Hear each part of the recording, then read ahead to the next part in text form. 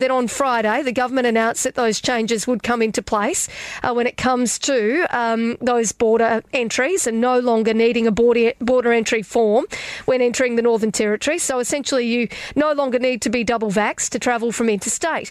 Now, the change, though, has many questioning why we are continuing with check-ins and other mandates when the government's totally relaxed the borders.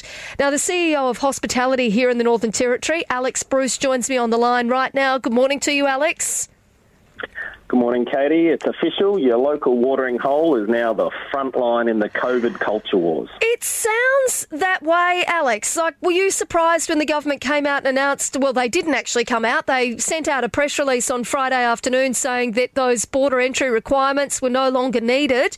But, the hospitality industry is obviously going to be having to check that everyone's vaccinated still. Look, it did make sense that the border form was lifted in line with the international borders opening today, but we very much expected to see the check-in app, the now redundant check-in system that they're not even using, scrapped as well. We just heard from the Minister. You did a pretty good interview, but she tried her best not to answer anything directly with you. The same logic applies that we're high-vaxxed, that bugger all people were crossing the border that were low-vaxxed, yet we have to patrol it in our pubs still. Talk about a double standard, Katie. Well, and this is, I think, what's got people quite concerned at the moment. They're wondering, why are we in a situation where you're still having to check in, where you still have a mandate for people to get triple vaxxed to be able to go to work, but you're allowed to travel into the Territory? That's it. So you can probably come and socialise with Territorians at the local swimming pool or the local council library. You may or may not be able to get a beer, but you definitely won't be able to get a job with us. Isn't that just bizarre? Yeah, and this is, I think, at the moment, there's some real confusion around the place. A lot of people sort of wondering why we need some rules and not others. Alex, what impact is this going to have now? Is it going to change in any way, do you think, when it comes to staff in hospitality having to check people's vaccination status? Oh, look, we just want equity across the system. Remember 2 years ago, everyone was sitting around the fire with a guitar saying we're all in this together. We're now, feeling like we're right out on the limb. There is no science that backs up that a licensed versus an unlicensed cafe carries more risk. There is no science that treats an outdoor licensed cafe like a heaving, steaming nightclub, but we ignore the gyms. You can poke holes in this every which way, and our advice to government on this is, the longer that they keep redundant systems in place, it really does start to impact the public confidence in the public health response and start to look more about control than health. Alex, it sounds as though you're starting to get quite pissed off about it all, to be blunt. Oh, look, Katie, last week, Dr Nick Coatsworth, former Deputy Chief Medical Officer of Australia, so the scientist, the expert, he knows what he's talking about. He let the cat out of the bag. COVID, especially the current strain, is now less concerning than the flu. He's calling for an immediate end for all masks in classrooms as a priority. Why are we indoctrinating our kids to be fearful to socialise and grow up normally, Katie? Well, I guess some listening this morning, though, will say, we've now got 15 deaths as a result of COVID. Many of those did have underlying health issues, but there is a real impact within our hospitals at the moment as well. There is, and that impact is 30% less hospitalisation than there was 2 weeks ago. That's 51 less people in hospital than there were 2 weeks ago with, not due to COVID. The government has never declared how many people are popping up in their stats with COVID, but with underlying issues. We heard from the Nurses Union last week that someone that goes in with a broken leg clogs up a hospital bed for 7 days if they test asymptomatic positive, We really need to be interrogating this stuff more. But, yeah, we're 30% better off, and we've got 1 or 2 people in ICU, as we have by and large for the last 2 months with COVID. So is it everyone that is advocating that position and the government that's defending it, are they saying 1 or 2 people in our ICU system with COVID is too much for our system to cope with?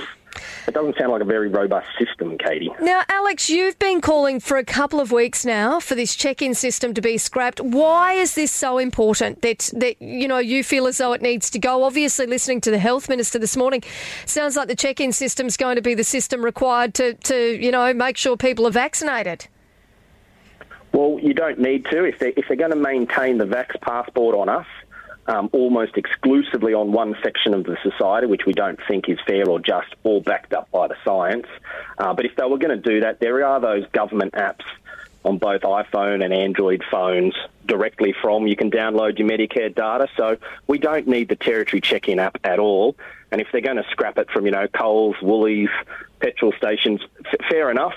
It is absolutely not doing anything. The generic message you get is if you've got symptoms, please get tested. How about they just calm everything down, put that on some bus wraps and drive them around town? Alex, what impact, like when you talk about some of the different venues, especially when you go, all right, well, if you've got a cafe that doesn't serve alcohol, you don't need to be checking people's vaccination status. But if you do serve alcohol, my understanding is that you then do need to be checking their vax status.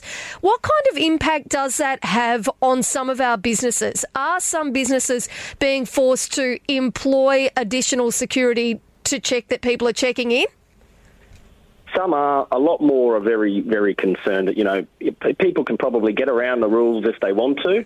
And so therefore the liability doesn't just rest with that individual that keeps getting threatened with a $5,500 fine, but any business that's not taking reasonable steps to enforce these mandates can get a $25,000 fine. So that's hanging over their heads. We're not comfortable about it. More and more of our customers aren't comfortable about it and starting to question more and more the absolute futility of it all.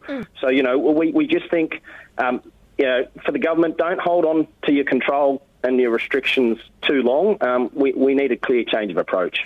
Alex, just finally, these international borders are opening today. It's obviously a good thing.